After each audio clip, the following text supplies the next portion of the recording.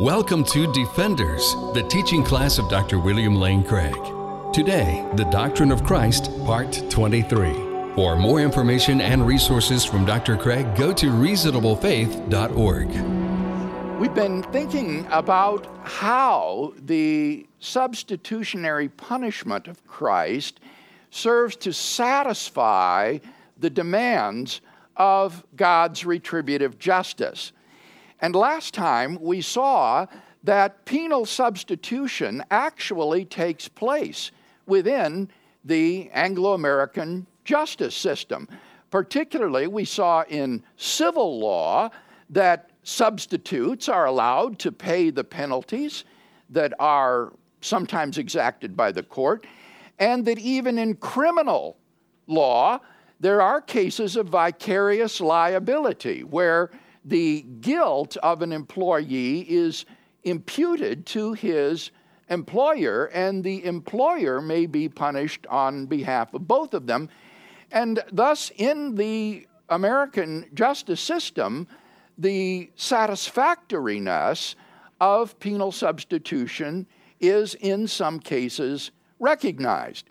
And you'll remember the philosopher David Lewis said, as I quoted him last week, that this indicates that both sides agree that penal substitution sometimes makes sense, even if none can say how it makes sense. Well, Protestant theologians like François Turretin, that we have looked at in the past, offered an account to make sense of penal substitution in the case of Christ. Turretin maintains that Christ is not only our substitute, but also our representative before God. Now, this requires us to say a word about the nature of substitution and representation. Though these are similar, they are not the same thing. In a case of simple substitution, someone takes the place of another person, but he doesn't represent that person. A great example of this would be a pinch hitter in baseball. The pinch hitter enters the lineup to bat in place of another player.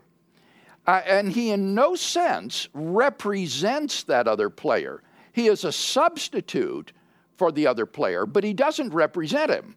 And that's why the player who is replaced is not affected by the performance of the pinch hitter. The pinch hitter's batting average is entirely independent of the batting average of the player that he replaces. He substitutes for the player in the lineup, but he in no sense represents that player. On the other hand, a representative acts on behalf of another person and serves as that person's spokesman. For example, this baseball player also has an agent who represents the player in his contract negotiations with the team. The representative doesn't replace the player, but rather he advocates on behalf of the player. And Turretin believes that in dying for our sins, Christ is both our substitute and our representative before God. He was our substitute because he was punished in our place. He's the one who bore the suffering that we deserved. But he also represented us before God so that his punishment was our punishment. In 2 Corinthians chapter 5 and verse 14, 2 Corinthians 5:14, Paul says, "For we are convinced that one has died for all, therefore all have died." Christ died for all, therefore all who are represented by him have died. And a good illustration of this combination of substitution and representation would be the role of a proxy at a shareholders meeting. If we can't attend the shareholders meeting ourselves, we may receive a form in the mail authorizing someone else to serve as our proxy at the shareholders meeting. He votes for us, and because he's been authorized to do so, his votes are our votes. So he is a substitute for us in the sense that he attends the meeting, not we. On the other hand, he's also our representative in that he doesn't vote instead of us. Rather, he votes on our behalf so that we vote. We vote by proxy. Similarly, Christ was not merely punished instead of us. Rather, we were punished by proxy. And for that reason, divine justice is satisfied. Now, how is it that we are represented by Christ? Well, Doctrine proposed two ways in which we are in union with Christ and therefore united with him as our representative. The first way, he said, is by way of his incarnation. He takes on our human nature and therefore becomes our representative before God. Secondly, though, he said he also is our representative in virtue of our mystical union with Christ as believers. He is the head of his body, the church, and believers are united with Christ in this intimate way.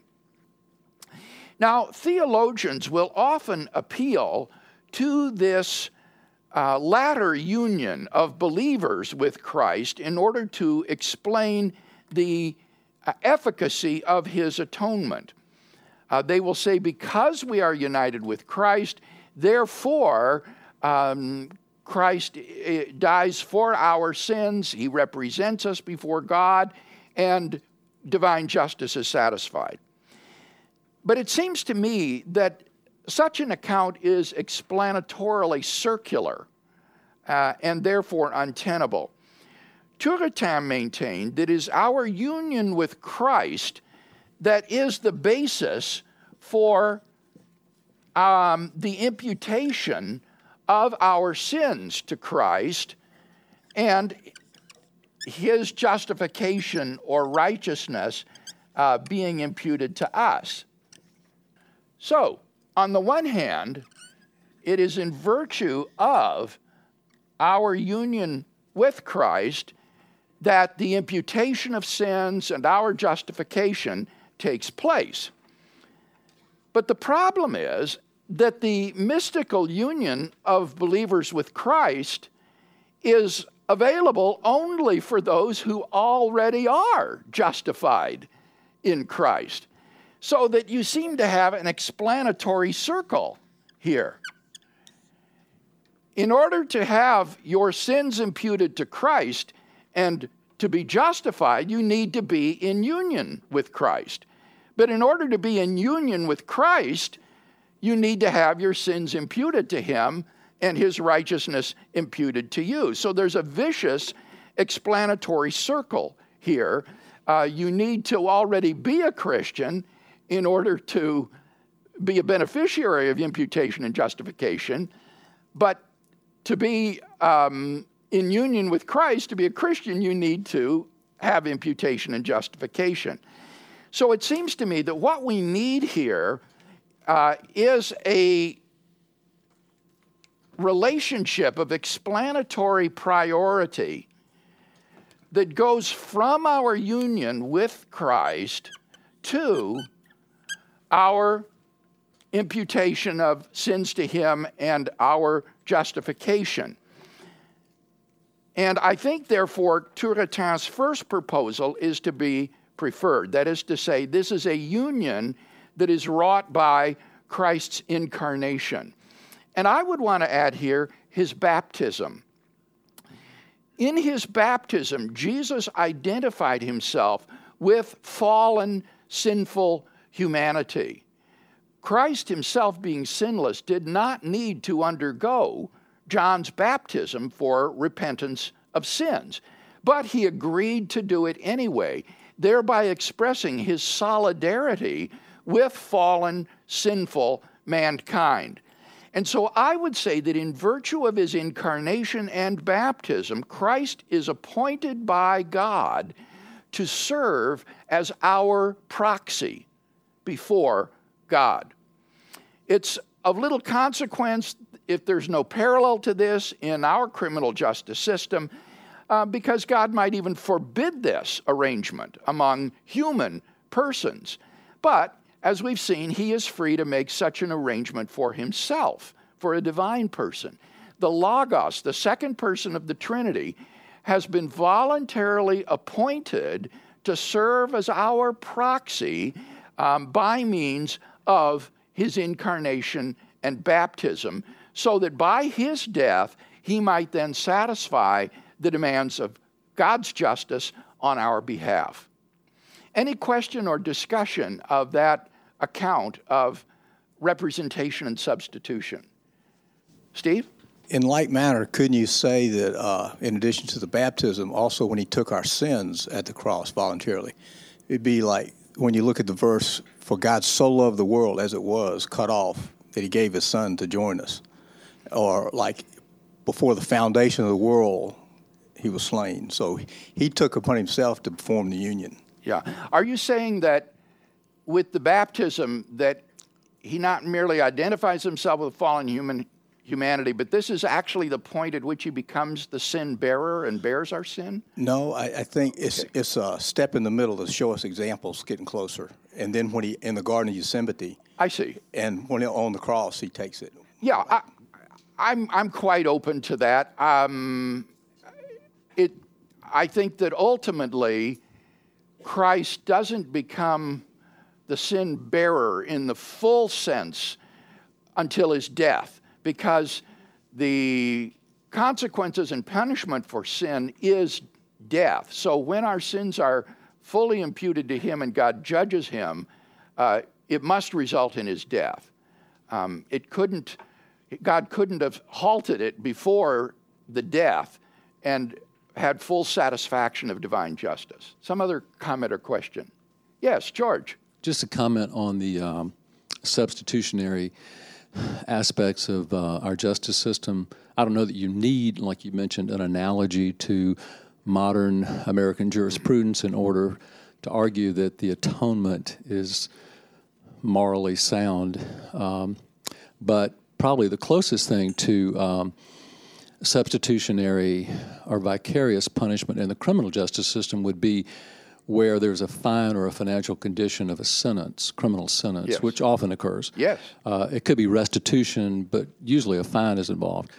And the money for satisfying that condition could come from anywhere. It could be paid by parents. For example, a young person who gets a DUI, the parents probably pay the fine for their child. Or the defendant could borrow the money from a bank. Yes. And I don't know that you want to say that the parents are being punished as substitutes for the defendant, or the bank is being punished as substitute for the defendant, but there's a substitutionary aspect, I guess you could say, of that. And that's very typical, that money to satisfy the financial condition comes from a different source than the defendant. Yes. Yeah, I think that's a very good point, and it's a little odd that David Lewis didn't make that application. He talks about that in civil law, but as you say, fines are often criminal penalties that could be paid by someone else. So I think you're making a very good point. Now, I do want to emphasize what George said at the beginning. You don't need to have analogies to penal substitution in the Anglo-American justice system in order to defend its satisfactoriness. In fact, I think that this account by Turretin is just brilliant and satisfactory on its own.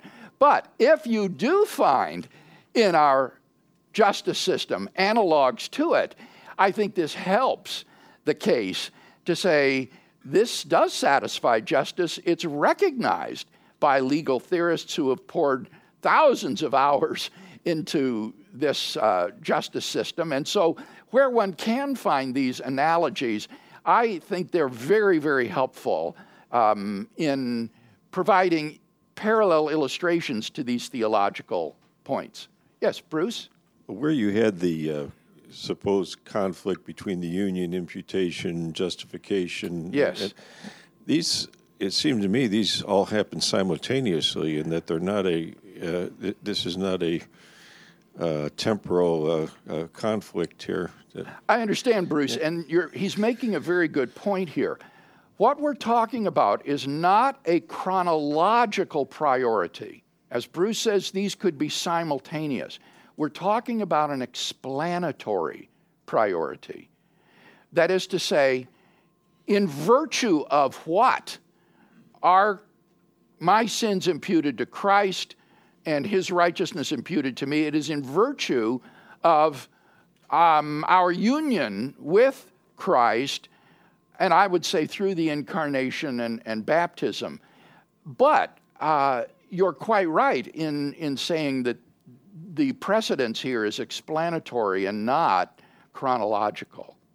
Good. Well, now you may remember that Socinus, the 16th century Unitarian theologian who attacked penal substitution so vehemently, objected that Christ satisfying the demands of God's justice is incompatible with God's forgiving our sins and remitting our debt. If Christ has paid the debt for us, then there's nothing left to forgive. And so it is incompatible, Socinus said, to say that Christ paid our debt and that God forgives us of the debt that Christ has paid. Now, how might we respond to this objection? Well, I think Hugo Grotius pointed out a central failing of Socinus' theology that is unfortunately all too common today among atonement theorists. And that is to say, Socinus thinks of God as a private person in a personal dispute. For example, a creditor to whom someone owes money. And such a creditor could easily forgive the debt if he so wished.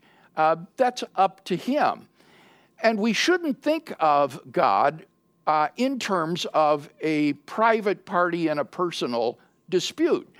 Rather, as Grotius points out, God is in the role of ruler and judge of the world, and therefore fulfills this legal capacity. And far too many contemporary atonement theorists neglect this legal aspect of God's role in the atonement. And instead, they turn to these personal, private relationships as analogies of the atonement rather than to legal analogies.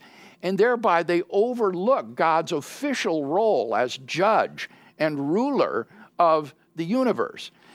Indeed, I think that rather than conceive of God's forgiveness on the model of the forgiveness that typically takes place among human beings in personal relationships, divine forgiveness is much more like a legal pardon. Forgiveness among human persons is a relinquishing of resentment or bitterness, a change of attitude on the part of the person wronged. But a legal pardon is much more than a subjective change of attitude. It involves the cancellation of the person's liability to punishment. It involves the annulling of the consequences of the crime for which that person is pardoned. So pardon is a legal act which cancels a person's liability to punishment. It's not just a subjective change of attitude on God's part toward us. Now, as a legal act, a pardon does not affect the moral status of the person who is pardoned. If the president pardoned some hardened criminal, in virtue of that pardon, that hardened criminal doesn't suddenly become a virtuous, loving, selfless person. Similarly, our legal pardon by God doesn't automatically make us into virtuous, holy, good people. Our legal pardon by God needs to be supplemented by moral sanctification if we're to become all that we are in Christ. So, on the one hand, there is justification, which is this legal act whereby God declares us pardoned of our sins. But then there is the lifelong process of sanctification whereby we become increasingly conformed to the image and character of Christ until we go home to be with him in glory. Now, Socinus says, or implies that God's pardoning our sins would be incompatible with the satisfaction of divine justice by Christ on our behalf. If Christ has been punished for those sins, then we cannot be pardoned for those sins. But in fact, pardons are typically given after a person's prison sentence has been fully served and the demands of justice satisfied.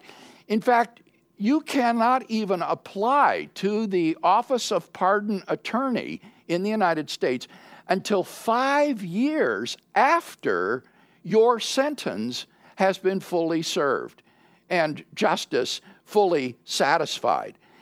When you receive a pardon, you not only are released from all of the legal consequences of your crime, but that pardon also restores to you all of the civil rights which have been lost as a result of your conviction. For example, the right to vote, the right to serve on a jury, the right to attend stockholders' meetings, and things of this sort.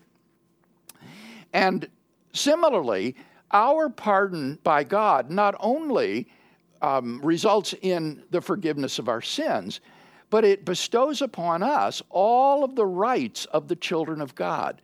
Things like adoption as sons, heirs of eternal life, which are in themselves also legal notions when you think about it. So a pardon from God both cancels our liability to punishment, but then also bestows upon us the rights and privileges that are inherent to a child of God. And these pardons, as I say, are fully compatible with the sentence already having been discharged.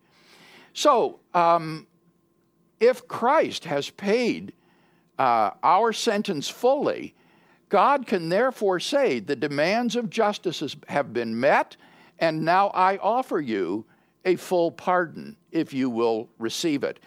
Significantly, pardons can be conditional. The president can offer a person a pardon based upon certain conditions, which he must agree to and fulfill if he is to be pardoned. And if he refuses those conditions, then the pardon, though granted by the president, is inefficacious. It has no effect whatsoever.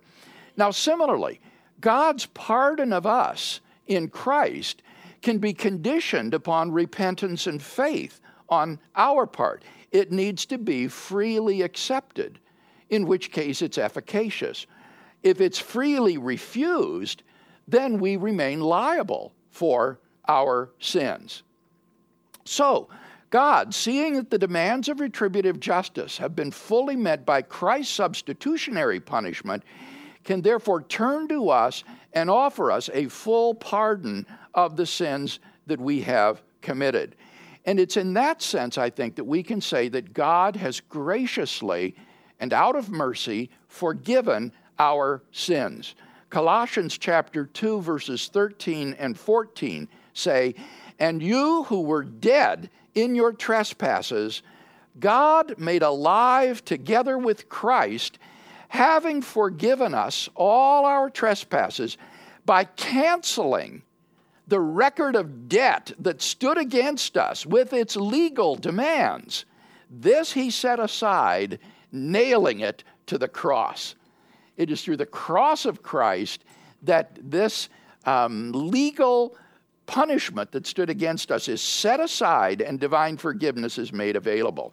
So forgiveness in this legal sense is the declaration by God that the punishment has been fully paid and that therefore we are now free.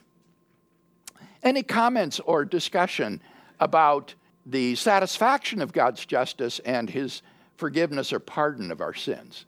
Yes, James. Bill, I have a question about the preemptive nature of God's, what's the word I'm looking for here?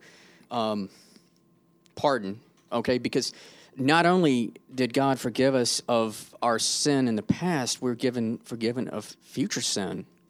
In this, when it comes to the divine justice, this is to me the most strange aspect of it. Yes.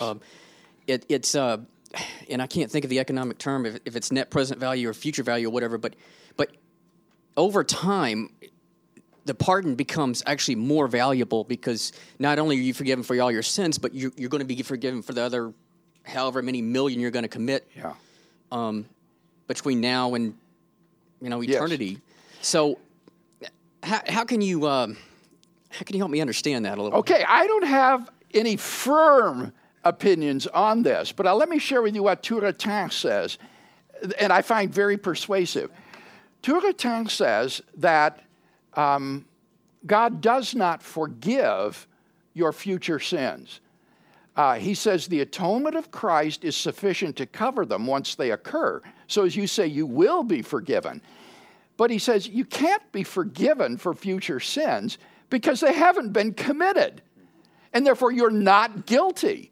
You can't be guilty of something you haven't done. So this takes tense seriously. This takes the view of time, according to which temporal becoming is real and the future doesn't exist, very seriously.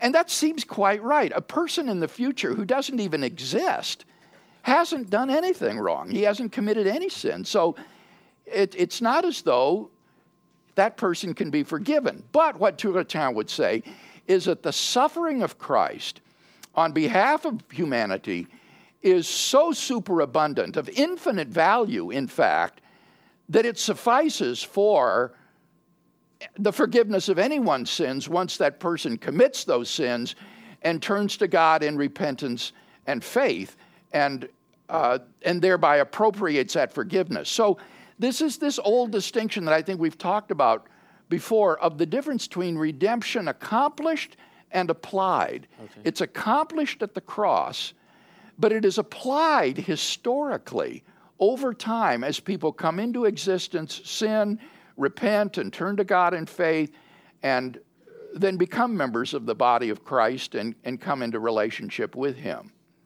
May I just make one quick follow-up point? Yeah, go ahead. Well, a historical example comes to mind. I'm thinking of Gerald Ford's pardon of Richard Nixon, who was never actually charged with a crime, right. but the pardon said, you can't even prosecute this guy. Okay, I love this. This is This is so good. There are very few conditions on a presidential pardon, but one of them is that you cannot be pardoned for something you have not yet done. You can't get a pardon for future crimes. So in the case of Richard Nixon, the acts for which he was pardoned had been done. The wrongdoing had been done. Pardons can be given either prior to conviction, during the court process, or after sentencing, and indeed after the sentence has been discharged. But they cannot be given for crimes that have not yet been committed. And that's the point that Touretin is making, and he is exactly on all fours with the American justice system in saying that although Ford could pardon Nixon for the wrongdoing he had done prior to conviction, he couldn't pardon someone for some future crime that he might commit. All right, well, let me just wrap up this section very briefly then by saying, as for Socinus's arguments against Christ's death being sufficient to satisfy for humanity's sins, I again consider Turretin's response based on the deity of Christ to be entirely adequate. On Turretin's view, Christ, in virtue of his deity, undergoes a punishment that has infinite worth before God and is therefore superabundant and able to satisfy for all of the sins of humanity that they ever have committed or ever will commit. And it is the withdrawal of divine fellowship and blessedness that Christ experiences in dying on the cross that is this horrible suffering or penalty that Christ pays, which suffices to satisfy for all persons at all time. Remember, Socinus didn't think that Christ was God. He was a Unitarian, an anti-Trinitarian. He thought he was just a human being. But if you believe in the deity of Christ, as Turretin did, then it seems to me that his punishment is superabundant and ample to pay for the sins of all of humanity and more. Let's close with a word of prayer. Father, thank you that we have been reminded in this way of the superabundance of the sacrifice of the Lord Jesus on our behalf.